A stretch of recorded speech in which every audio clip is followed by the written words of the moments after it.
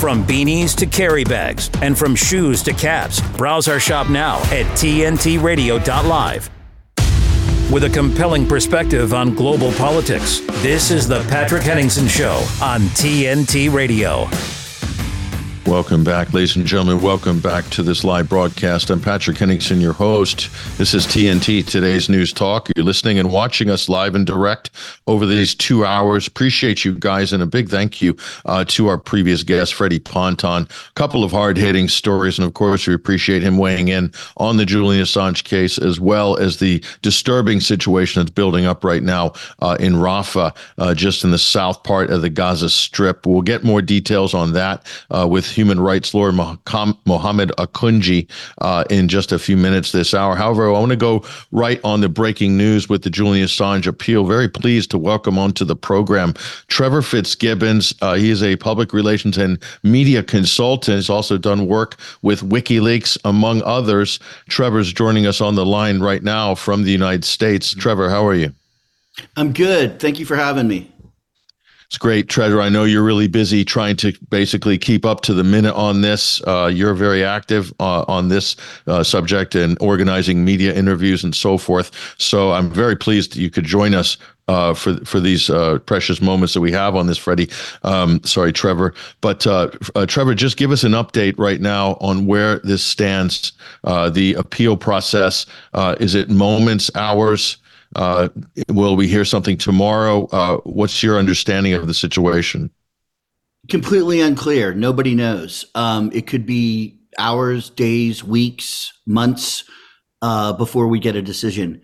But what we do know is that the prosecution has concluded their case. We were able to rebut, and the judge had. And by the way, I want to say I'm getting this due to some incredible reporting inside the courtroom by a good friend of mine, Taylor Hudak, who is a journalist based in Germany, and she's incredible. And from what I understand, the judge wanted clarity on this fundamental question as to whether or not, if Assange is extradited and will be tried in the U.S. under the Espionage Act, whether or not he will be afforded First Amendment protections. And they've made it clear that no, he will not be afforded First Amendment protections. Mike Pompeo made that clear earlier, and it was made clear again today. And what that means also, if he is extradited, and it's interesting. One of the key reasons why Edward Snowden, always thought that coming back and being tried under the Espionage Act was a crock is the simple fact that you're not allowed to put forward a public defense. In other words, in the court of public opinion, the public will never know what your defense is because they're not allowed to see it or hear it. And that would be the case as well with Assange. So it's an absolute farce. I mean, the idea that the United States, which claims to be the moral authority and the St. George of all nations when it comes to spreading democracy around the world, if this prosecution unfolds the way it looks like it's going to, and the U.S. is allowed to prosecute a foreign journalist under an American law, the Espionage Act, and not give that journalist any type of protections. I think that the U.S. I think this will go down in history as the defining moment when the U.S. justice system around the world will be called out and will be exposed for being the sham that it truly is. We're right back to the arguments that people were making for years on this. John Kiriakou and many others who have actually gone under the hammer on some of these similar types of cases in the Eastern District of Virginia, the National Security Court. That's what they said. He's not going to get a fair trial in the U.S., Trevor. Let's just say he is extradited, Trevor, though. If this goes to appeal, I mean, could end up in the Supreme Court. That would take years.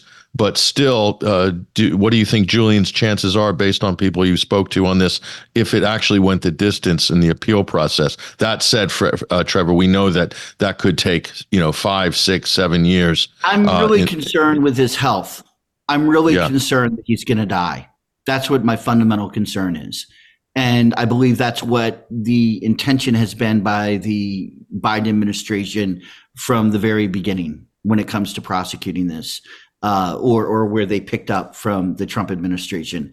I think we're dealing with an administration, and I would implore any of my friends, I worked for the Obama campaign in 2008 with a lot of these folks, but any of my friends that are in the Biden White House, for the love of God, please, you do not want to go down in history as the administration that prosecuted a journalist and had literally who will have died for exposing and publishing factual documents. It is incredible to me that that's where we're at right now. So I would implore the Biden administration, pardon Julian Assange, drop the charges, let this man go home, let him go back, be with Stella, be with his children. You've got to pardon him. Otherwise, this administration and the United States, I think for history, for the future, will go down as a laughingstock, and we will lose any credibility we have ever had internationally. The idea that we'd go into Ukraine or we'd go into any other foreign country and pledge to be the arbiters or the spreaders of democracy, and that we're standing up for the little guy it will be exposed as a complete farce. And you brought up that, of course, key point, Trevor, that this is about attrition as well. And the attrition in this case is the health of Julian Assange. He doesn't have an unlimited time window in order to resolve this. His health is in such poor condition. Craig Murray intimated yesterday that he wasn't able to attend physically in court because of his physical condition. So this is not anything that should be taken lightly. But I'm going to ask this, and it's quite a dark question, Trevor, but I'm sure you've thought about it, as have many others looking at this case. How convenient would it be for the U.S. and Britain, who have kept him in a Category A facility, unconvicted now, plus, the arbitrary detention at the embassy and so forth, which Nils Melzer and others have documented so thoroughly. How convenient would it be for the transatlantic partnership of the U.S. and the U.K. if Julian Assange did die in custody? This certainly would absolve them of a lot of problems. I'm sorry to bring this up, but this is where we're at on this conversation. Trevor, any thoughts? Yeah, no, I completely agree with you, and understand. I'm here located in Spartanburg, South Carolina, so I'm not up in D.C. or New York where a lot of those conversations are taking place. But I think that would be very convenient for them. When I represented Chelsea Manning, I would go, and this was back in 2011 when I first started representing WikiLeaks and Manning. I would drive down to Quantico in the military prison in Northern Virginia and meet with Chelsea Manning, who would come out in chains with 2 Marines.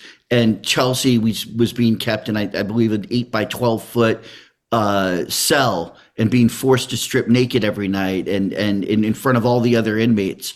And so the U.S. government, when it comes to inhumane treatment, everything that we project, that we say that we are opposed to, we do ourselves here in the United States. And that was Manning. I can't imagine what they would do with Julian Assange to make it that much worse for him. And the chances of him not surviving that much higher, that much greater. And one of the problems is in the United States is the information operations have been so powerful in this country, and the coordination and cooperation of the major media as well as big tech in regards to deplatforming people and and driving a narrative and a false narrative when it comes to WikiLeaks and when it comes to Assange. It's been so powerful that it's been incredibly difficult in this country to get the public up in arms the way you would expect them. And finally, I just want to say, and you know, a lot of people seem to be concerned with optics. Right. They say that, well, the Biden administration going into an election, this is the last thing he wants is a big First Amendment case and having to deal with it. Here's my point. The Biden administration does not care. Look what they've done to Ukraine. Look what is happening in Gaza. They simply do not care about optics. They will do whatever they want to do. And so when it comes to whatever is the leverage with the Biden administration, I have no idea. I have no idea how anyone is going to convince them to do the right thing. But if you stay silent, if you stay seated and you don't raise hell, you have no one to blame but yourself. You gotta raise your voice and make as much noise as possible. Contact your member of Congress, urge them to demand the Biden administration drop the charges. Everybody in the United States, please, everything, whatever you can do, please do it.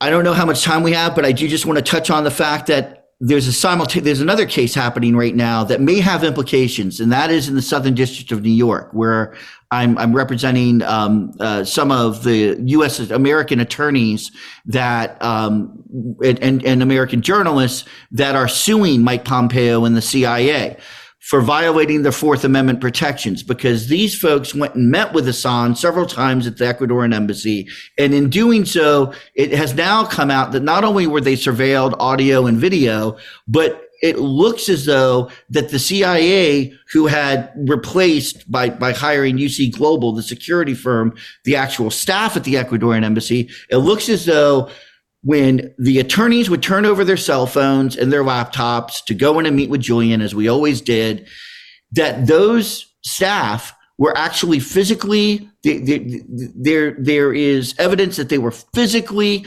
taking out the SIM cards and the information from these phones and wiping them, downloading them, and it was all going straight back to the CIA. Violation of the Fourth Amendment. And the judge in New York has allowed this case to move forward. So we're going to be, you know, the CIA is going to, we believe they're going to claim state secrets privilege. But we think that the judge, there's a strong chance he may deny that. And the judge may allow this case to move forward into discovery.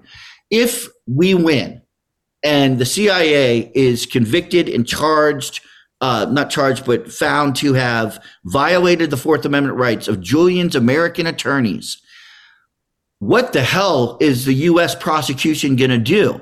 And how would any judge, the Supreme Court, how would any judge allow for the prosecution of a foreign journalist when it has been found that the government of the United States had been spying on the attorney-client privilege meetings that Assange was having with his attorneys? It is outrageous and is just another example of what a farce this is. And if it happens, what a farce the U.S. will look like around the world. And we will lose all credibility when it comes to legal issues or human rights. I'm glad you shared that with us, Trevor, because that is absolutely bearing on the legitimacy of the extradition treaty between the U.S. and Britain, that political prisoners cannot be extradited to the United States. And if you do win, that's just proof positive that this is a political persecution. No doubt about it. Trevor, I want to thank you as well for doing all you do, working so hard to get the story out to people on so many different media platforms and to the public. It's absolutely invaluable at this crucial time. Hopefully we can continue. Yeah. And you and thank God for you, and thank God for TNT for all the work that you all do to expose the truth and to get the facts out there for the world. So my praise to you and praise to TNT. Thank you. Let's keep this conversation going, and I want to get back to you later in the week, perhaps, or next week with updates on that case in the Southern District in New York. Absolutely crucial. Trevor FitzGibbon, public relations and media consultant, thank you for joining us on TNT this week. Take care. Thank you. There he goes, ladies and gentlemen, Trevor FitzGibbon. Look, let's take a break right now with the network and try to connect our next guest on the other side, international human rights lawyer Mohammed Akunjee. We'll be talking about the Absolutely devastating situation right now in Gaza and at the Rafah border crossing. All this and more on the other side. I'm Patrick Henningsen. Stay right there. TNT's Abby Roberts. Climate change is having a disproportionate effect on the physical and mental health of Black communities. Black Americans are more likely than white Americans to live in areas and housing that increase their susceptibility to climate-related health issues. Dr. Rachel Levine, now you may have noticed something about Rachel. Rachel is in fact a bloke. That is a bloke in a suit talking about how black people are adversely affected by climate. What a load of absolute nonsense. Did you see in the background as well that weird geometric shapes that are kind of all over? There's a weird blob. And that's the human... it's called, I think it's Human Health Services, is hhs.gov. Honestly, it is beyond scary, this stuff. It's like Marxism on steroids. Abby Roberts on TNT. TNT is an independent global news talk station that does what others only say they do. TNT is a live radio and TV broadcaster that simply tells the truth 24 hours a day, 7 days a week. No one in the world does what we do, crisscrossing the globe, providing credible news and opinion all day and all night. In 2.5 years, TNT has become a credible and exciting platform with brilliant hosts and staff. It's a critical time, and we must continue to call out the misinformation and propaganda from mainstream media and their powerful sponsors. We're now appealing to our many friends and supporters around the world to go to tntradio.live and make a small donation to TNT while we seek the right investors to continue our important mission. tntradio.live. Online streaming. Be a part of the conversation. I stream it all at work, and I stream it to my phone and listen to it wherever I go. TNT. Welcome back, ladies and gentlemen. Welcome back. We're in the second hour of this live broadcast. I'm Patrick Henningsen, your host. A big thank you to Trevor FitzGibbon. He's done PR for WikiLeaks, and his clients right now are in a major legal battle to determine what's going to be the outcome of the narrative of this Julian Assange case, at least on the United States side. We'll be getting updates from Trevor in due course. Really appreciate his commentary. Now, we're going to do a hard pivot right back to the Middle East, but also from a UK perspective. I want to welcome onto the program human rights lawyer Mohammed Akunjee is joining us right now from London. Thank you for joining us, Mohammed. How are you? My pleasure. Very well, thank you. Now, the situation, as you're very aware right now, that's building up at the Rafah border crossing in southern Gaza is absolutely horrendous. We've even seen Benny Gantz himself grace the Israeli mainstream media in the last 24 hours, saying that they're planning to do it and they're going to do it on Ramadan. I cannot tell you and tell everybody how inflammatory that situation will be if that is indeed the case. But I can't believe we're actually watching this scenario unfold right now. I would like to get to your comments and your thoughts on this initially, this situation right now that's building up at Rafah. Mohammed, go ahead. Sure. So just to remind everyone, this sort of what has actually been adjudicated to be something that's the foothills of a genocide by the ICJ. That's been building up, and we've been seeing this unfold on our social media from the 8th of October onwards. Such was the horror of the military attacks on the civilian population of Gaza, particularly the northern part of Gaza, that the South Africans brought a case of genocide with interim measures in the International Court of Justice. Now, that court looked at the available evidence that was very scant, but on the face of it, even at that point, before we've got this massive pressure of Palestinians' movement from the north to the south, even at that point, the ICJ was so concerned that they put interim orders in place, basically commanding or ordering Israel not to engage in behavior that could be genocidal. Now, the ICJ expected a report from Israel by the 28th of February about what they've done or what they would have done to put that order into place. 28th of February is still a week or so away. But clearly in the interim, Israel's not changed its behavior at all. In fact, what we now see is a massing of troops, a declaration, and as you say, a very inflammatory declaration, that Israeli troops are going to go into the south where all of the population of Gaza is now concentrated.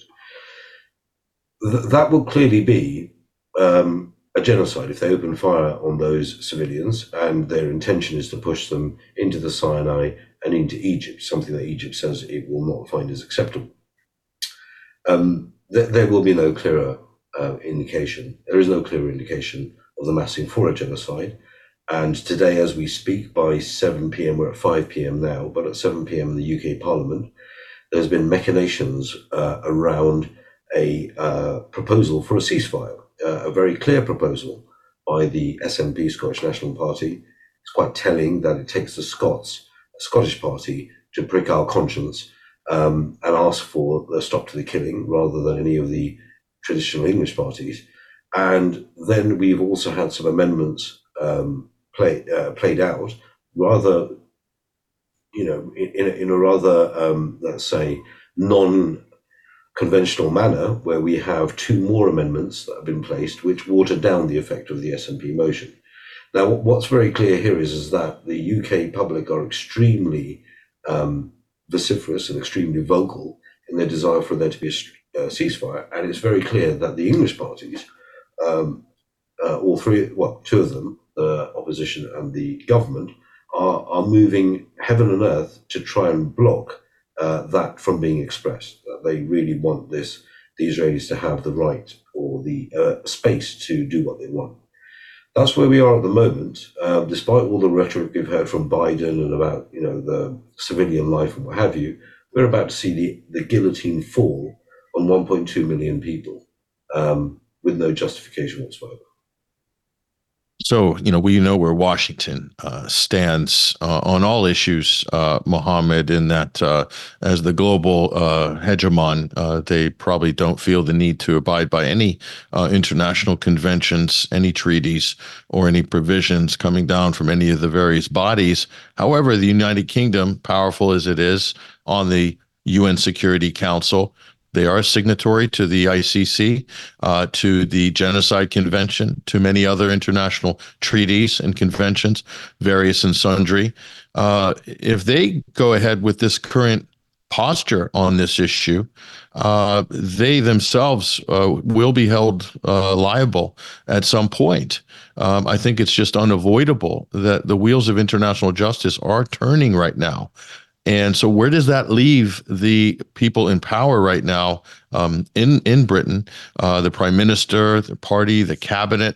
If the ICJ process continues and through the UN General Assembly, United for Peace resolution, there's a lot of things that can happen over the next couple of months and years, Mohammed. So the actions and the positions that politicians in these countries are taking today, they may be looked back upon in the future as things progress.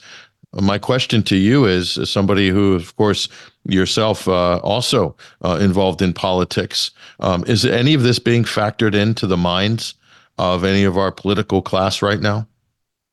Well, I think the fact that we have a Labour Party particularly who has tabled a motion that is asking for, quote unquote, a humanitarian ceasefire, is a massive U-turn on their original position. They have no intention of moving politically in the UK against the motion of Israel's direction of travel.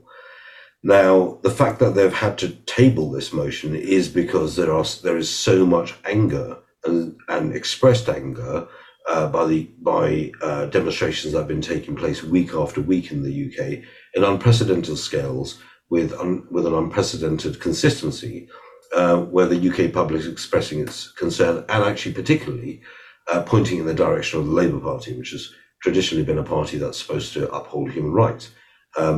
Interestingly, that party is headed up by an accomplished lawyer, Keir Starmer, who is a KC, and despite being a human rights lawyer, has literally decided to read the human rights book backwards when it comes to this issue, and implement the sort of upside down cross approach to the issue of this sort of killing. So that this altogether has raised the ire. But what's slightly different now is that the electorate's got a little bit more sophisticated in that it's got organized, it's started looking at the demographics and the polling around this issue.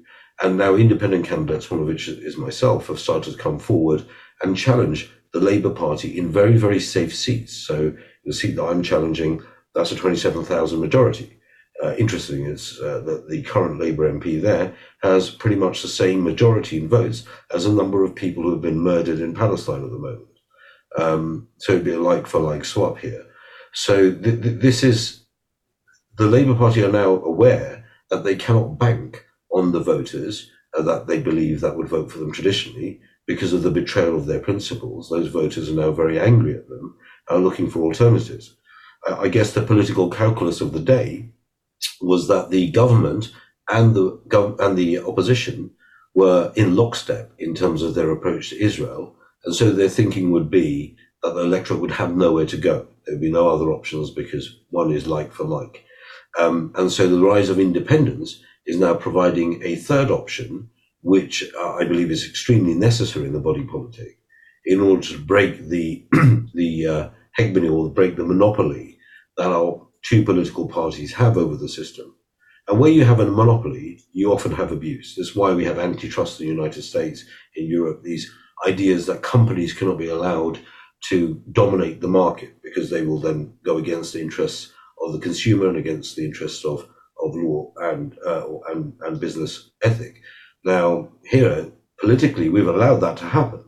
I think you've got that in the US with your two-party system, and in the UK, we have that with our two-party system. And in the UK, you can see how utterly captured it is because you have 75% of the British public wanting a ceasefire. And the two main parties, in the middle of a hotly contested election year, are both in lockstep, going against the interest of 50 million people, 75% of the British public.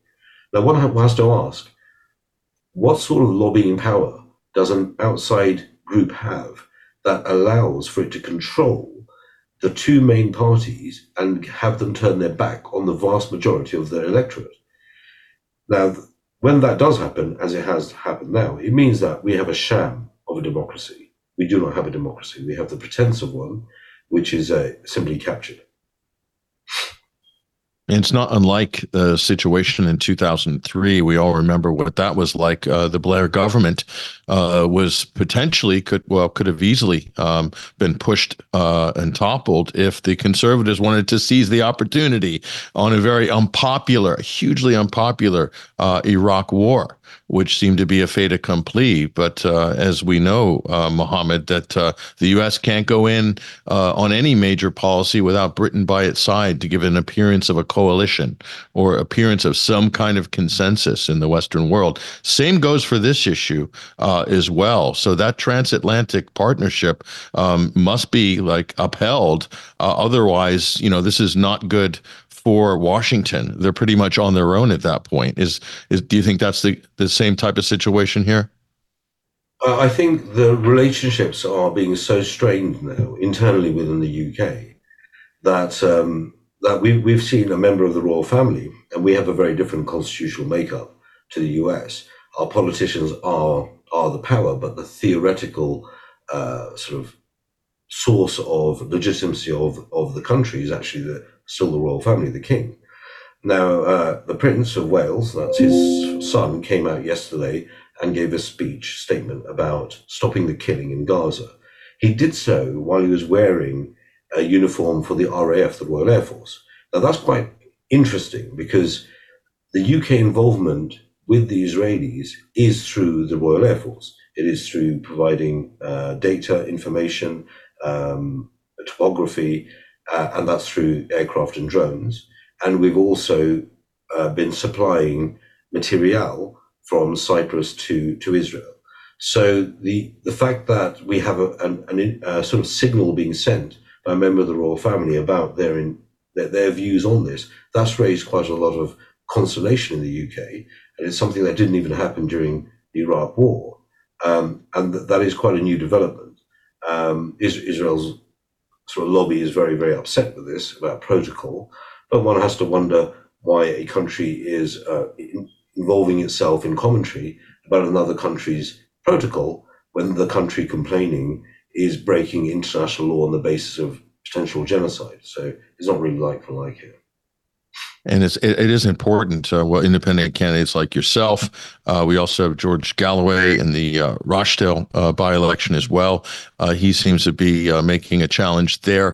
How much of a difference would it make? Because right now there's almost no dissenting opinion on the floor of the House of Commons. There are no sort of monologues that veer away from this kind of two-party duopoly consensus, especially on this issue, this key issue of what's happening with Palestine. This would make a big difference and may encourage other people as well to speak up and maybe adopt more sensible views on what clearly is a situation that's so out of control right now that it beggars belief. You can't even find anything to compare it with in modern history. I mean, if we go back to the Second World War, there were people that in Britain that supported the Nazis early before they entered the war, but obviously that changed. But at that time, everybody was basically backing Germany as the future of Europe. And all of a sudden, things went south pretty quickly on that. So looking at the long arc of history, Mohammed, on this, where we're at now might not be where we're going to be at in 1 or 2 or 3 or 5 years. So I think people have to really take that into consideration on the political calculus. Your thoughts? Well, 1, 3 or 5 years is they say, a week is a long time in politics. But really, in terms of war, we're at a very precarious stage. We've already had the Houthis as an arm of effectively the Yemeni people implementing their own policy, which bizarrely is pretty much in accordance really with the Genocide Convention, even though they're not signatories to it, which is that they're trying to militarily intervene on the supplies to Israel. That's now attracted the military intervention of themselves by the US and the UK ships. So we already have a hot war which involves other nations. Lebanon's being bombed, Syria, Damascus has been bombed, and we have a very fraught situation in Jordan as well. Even the King of Jordan recently has come out and expressed his very strong desire for this to end. Now, Israel's not listening to this. Israel's not listening to the ICJ. Israel is attempting to expand its engagement with pretty much all of its neighbors. And despite the countries that supply it with material, America and Britain, making verbal warnings publicly about this, they do not stop the supply of their material to carry on with this. And so we're at a point where things can trip over into a battle frame, which is going to be very difficult to tease ourselves out of. We also have to remember that our entire economic sort of balancing is moving from the global north to the global south. That is the direction of travel. I think 25% of our economic value has moved already in the last 10 years or so. And the global south becomes increasingly more important. The global south, on aggregate, do not see Hamas as a terrorist organization.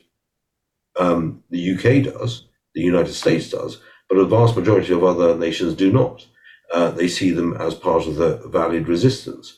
And so where we're going to find ourselves in a conflict with the international community in general, as in terms of the UK and the US view of the situation versus Russia, China, and everyone else's, that puts us into a difficult framing when it comes to any other sort of international trade or development we want to do with any other country.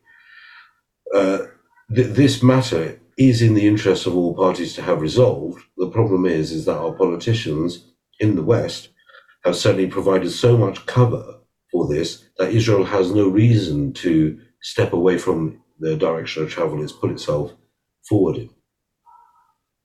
No, and you bring up Hamas, of course, Hezbollah, the same conversation. A lot of countries in the global south governments don't regard them as a terrorist organization. I don't even think France has them as a proscribed terrorist organization for various reasons. And then we have Ansar Allah in Yemen, as you mentioned earlier, Mohammed, playing an absolutely key role right now in the geopolitics of the Middle East and having effects globally with the direct action that they're taking now. So, is it a case that you have countries like China, you have countries like Russia, other countries in the world, Brazil, they're becoming quite vocal on this Palestine issue right now. They're going to be engaging in dialogue with all of these governments, perhaps in the future with all of these entities, to try to get some kind of a solution or some harmonization of policy. But we have the G7 and the EU, who are basically not talking to anybody, and it's gunboat diplomacy right across the board. I see a major sort of division in how international relations is being done right now, and it's not looking good. This is a trend that is, I think, you probably might agree on this or not, but it's going in absolutely the wrong direction for the advanced Western countries right now. And that can only mean that war is facing us in the future, perhaps. But your thoughts on this? Well, I think the minute you step away from your values or certainly your laws, then you have no moral high ground. And it also means that the laws are there to be picked and chosen as to who to apply them with or who not to apply them with by the select few, the United States and the UK. What that means for everybody else is that when we have issues with a dictatorial regime in any other part of the world, we will not be able to control them. They will just laugh at us if we suggest that they follow human rights, when all they can simply do now is to say, well, look at Palestine, you presided over an actual genocide, despite your own courts sort of raising the flag on the issue.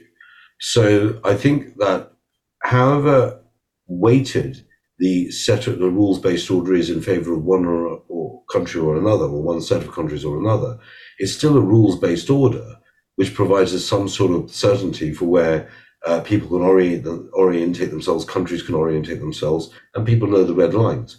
That frankly speaking, the rules-based order is pretty much halfway in the bin right now. And it may be that it is irrecoverably in the trash can of history. And if that's the case, then we move back to a very much earlier system, which is really might is right. And that's at a time when might is moving away from the northern hemisphere to the southern hemisphere. So it's a very foolish precedent to set if, when the existing powers that have been exerting themselves for 200-300 years are now waning, that they decide to throw away the rule book just at the point when they're waning. It gives them no moral argument for when the global south decides to write their own rule book. And it may well be based upon the behavior that they've seen in the most recent episode, which is based on the Israel conduct. So I think in terms of the arc of nations and the arc of history, I can't think of a more foolish move to make at this point in history. As you said, Mohammed, I can't think of a time when the U.S., Britain, its allies, when they need all of these allies, as they are sort of in their descendancy as global powers and looking perhaps to a multipolar world order in the future, or emerging power centers, balance of power, if you will. I can't think of a more crucial time for them to make their allies and of everybody, and not increase the amount of enemies they have. But the opposite seems to be happening. As you said, Mohammed, it absolutely doesn't make sense from their point of view. And again, this brings us back to the idea that perhaps the inevitability of a broader conflict, I'm talking about prior to World War I, power politics was the order of the day. There seemed to be, all the historians, there was an inevitability that this confrontation had to happen. And in fact, it did. What are the risks there going forward? If you can, your final comments before we close the segment on this. Sure. I mean, I think that there are risks there to that, but we also know that our our sort of ammunition supply in the northern hemisphere is pretty depleted. So the US are already splitting the supply of ammunition from Ukraine, away from Ukraine, and towards the Middle East zone. For a wider conflict, if we're already having to count our bullets effectively and pass them out in different arenas, then that doesn't bode well for a flash wider conflict, because we may have the guns, but we don't have the ammo to back them. China's been in a frame where it's been rattling its saber more and more loudly about the issue of Taiwan, and it wouldn't be rattling its saber if it weren't stockpiling the material to make good on its promise or its threat. So you have nations that are depleted versus nations that haven't entered the fray but have been building up their own military capacity, and their economy have been supporting that build-up of military capacity over a period of time. Our economies have not been doing that. We've been maintaining our sort of military hardware models with as little sliver of our GDP as possible. So economically and militarily, we're not in a very good place to be having lots of fights with everyone around us. I think any military expert who's looking at this soberly will agree with you, Mohammed. But unfortunately, I can't say that our friends in NATO, led by Jens Stoltenberg and others, are dealing on a sober basis at the moment. Listening to the rhetoric we're hearing doesn't square with the facts. Thank you for laying that dose of reality out for us and our audience. Mohammed Akunjee, independent candidate for Parliament in Great Britain. Thank you very much for joining us here on TNT this week. True pleasure. Thank you. And do follow him on X, Twitter as well. We'll drop his link to his account on our show post on @21Wire. You also see that at TNT Radio as well when it's retweeted. Look, we're going to take a break right now and connect with our roving correspondent, Basil Valentine, for reactions and updates, especially on the major stories that we've covered earlier today. All this and more coming up on the other side. I'm Patrick Henningsen, your host. We'll be right back. With his expert analysis and opinion, this is TNT Radio's Timothy Shea. Remember how exercised over binders Democrats were in 2012 when Mitt Romney said that in Massachusetts they had binders full of women they were looking to bring into state government? He was referring, of course, to binders full of resumes, but that didn't matter to the left. No, they were mannequin in a panic over binders. Well, they're mannequin in a panic over a binder now, too, only it's a missing binder. A binder we believe contains all the receipts to lay Operation Crossfire Hurricane, the Russia hoax, and all of the 2020 election interference solely at the feet of CIA, FBI, the Obama administration and his handlers, and former Secretary of State Hillary Clinton. If this is true, and that the president took the binder and secreted it outside the purview of FBI, that would explain the jackbooted thug raid of Mar-a-Lago. That would explain the illegal criminal charges in the documents case brought by Jack Smith, and it would explain why they're so mannequin in a panic over the binder now. If they want to bring Hillary in as the nominee over Stumblebum Joe, Donald Trump will have a trump card to play that will drive a wooden stake through the evil heart of the Democrat Party once and for all. From MAGAInstitute.com, this is Timothy Shea for today's News Talk, TNT. With a compelling perspective on global politics, this is the Patrick Henningsen Show on TNT Radio. Welcome back, folks. Welcome back to the second hour, final segment of the second hour here live and direct on TNT, today's News Talk. Hello to everybody in the TNT chat room. I hope you guys are doing well in there. Appreciate you.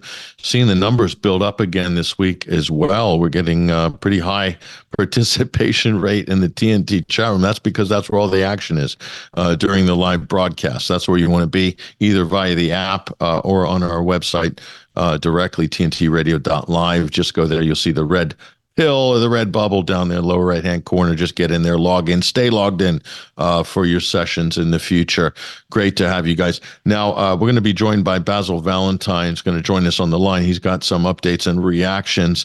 The Julian Assange case, of course, this is huge. John Shipton, Julian's father, spoke to the crowds outside the high courts in London. We've got that clip right now. Let's go ahead and roll that. Listen to this. Just a few things. Julian has spent in one form of incarceration and another over 14 years. Julian has spent over 14 years in one form of incarceration or another. Are you good with that? No! All of Julian's human rights suspended. Are you good with that? No! Due process abuse after abuse. Are you good with that? No! Over 25 court cases in one form or another for an innocent man. No charges laid. Are you good with that? No! I just want to thank you all for coming and thank you for your strength and understanding, as I do, that all genius ascends from the people, ascends from us upward. And it is us in the manifestation of the Australian Parliament declaring that Julian Assange must be brought home has shown our courage manifested in the parliamentary declaration. Is that not magnificent? See you this afternoon. That's John Shipton, Julian's father, there speaking. I mean, John Shipton has been campaigning for the release of his son now for over a decade. Can you imagine that he has been absolutely dedicated in that, as have Julian's family as well, but not getting any movement on this issue for so long? There seems to be all of the various halls of power working in consort to make sure that this one person, this individual, does not see the light of day, is not going to be allowed to come out and be a free man again, as he once was. Award-winning journalist Julian Assange, publisher, WikiLeaks, epic revolutionary media outlet, seems to be under the cosh right now from the rules-based international order. Basil Valentine's on the line right now. Basil, extraordinary scenes coming out of London. Your thoughts? Well, tremendous to see such solidarity and all the rest of it, but there's no hard news yet as to what's happening inside the courthouse, except that the American lawyers have been presenting their case today, and it wouldn't matter whether there were 500 or 50,000 people demonstrating in support of Julian in terms of the impact it will have on the White House and their determination to extradite Assange. So, let's not get carried away here. It's going to be a few days before there is any verdict. Even if there is a verdict in Julian's favour, it will simply grant him leave to appeal. So there will be another court case, and doubtless the prosecution will be pressing for him to be to continue his incarceration at Belmarsh and be denied bail. So, we've been over the ground several times. The Americans are saying that he risked lives by leaking secrets and indiscriminately published sources' names, and they're sticking to their guns. So, we just have to wait and see. Yeah, it's like a monolithic position on that from Britain and the U.S. And you're right, Basil. The hearings have ended today. Proceedings have ended inside the court. Verdict will be announced at, quote, a later date. So again, we're left guessing on that. Judge Sharp said the justice will reserve their decision and reach out to parties if they need any additional information. So decision has not been rendered yet, according to reports. But that's the end of all the live reporting on that. As you said, the U.S. presenting their side of it. I heard the U.S. Barristers and hired guns, if you will, in the UK before with the Woolwich Crown Court when I covered that story in, I believe it was early 2020 before the COVID farrago. And it was a ridiculous case brought by the U.S. team. It was absolutely trounced by Fitzgerald and Summers, leading the defense of Assange. If that was a football match, then it would have been Man United 5-0 against Liverpool. But yet nothing's changed. The evidence hasn't changed, Basil. They're still making the same arguments. And I don't see any good arguments coming from the prosecution side. I see all the same arguments coming from the defense. No change in the result, though. Why is that? There isn't going to be any change in the result, when these two judges come back with their verdict, which could be a fortnight away or 3 weeks away or something. All there is going to be whether or not they think Julian has grounds for appeal. This is not a retrial or anything like it. That will happen at a future date. The only other option is that they decide to throw the case out altogether because, of course, the Americans plotted to have him kidnapped or murdered. Who can forget Hillary saying, "Can't we just drone this guy?" if you remember. So that and the CIA tampering with the evidence and all the rest of it is grounds enough for the case to be simply thrown out. But I don't think there's much chance of that, although that's indeed what should happen. So everybody just has to, I'm afraid, be patient before the next chapter of this thing unfolds. And if he is granted leave to appeal, it's going to be, possibly months before that case comes before the Old Bailey again. I mean, that's another huge legal process that could even take years to come to fruition. So, the key question is, can he live that long? And will he continue to be held in the modern day equivalent of the Tower of London for the duration?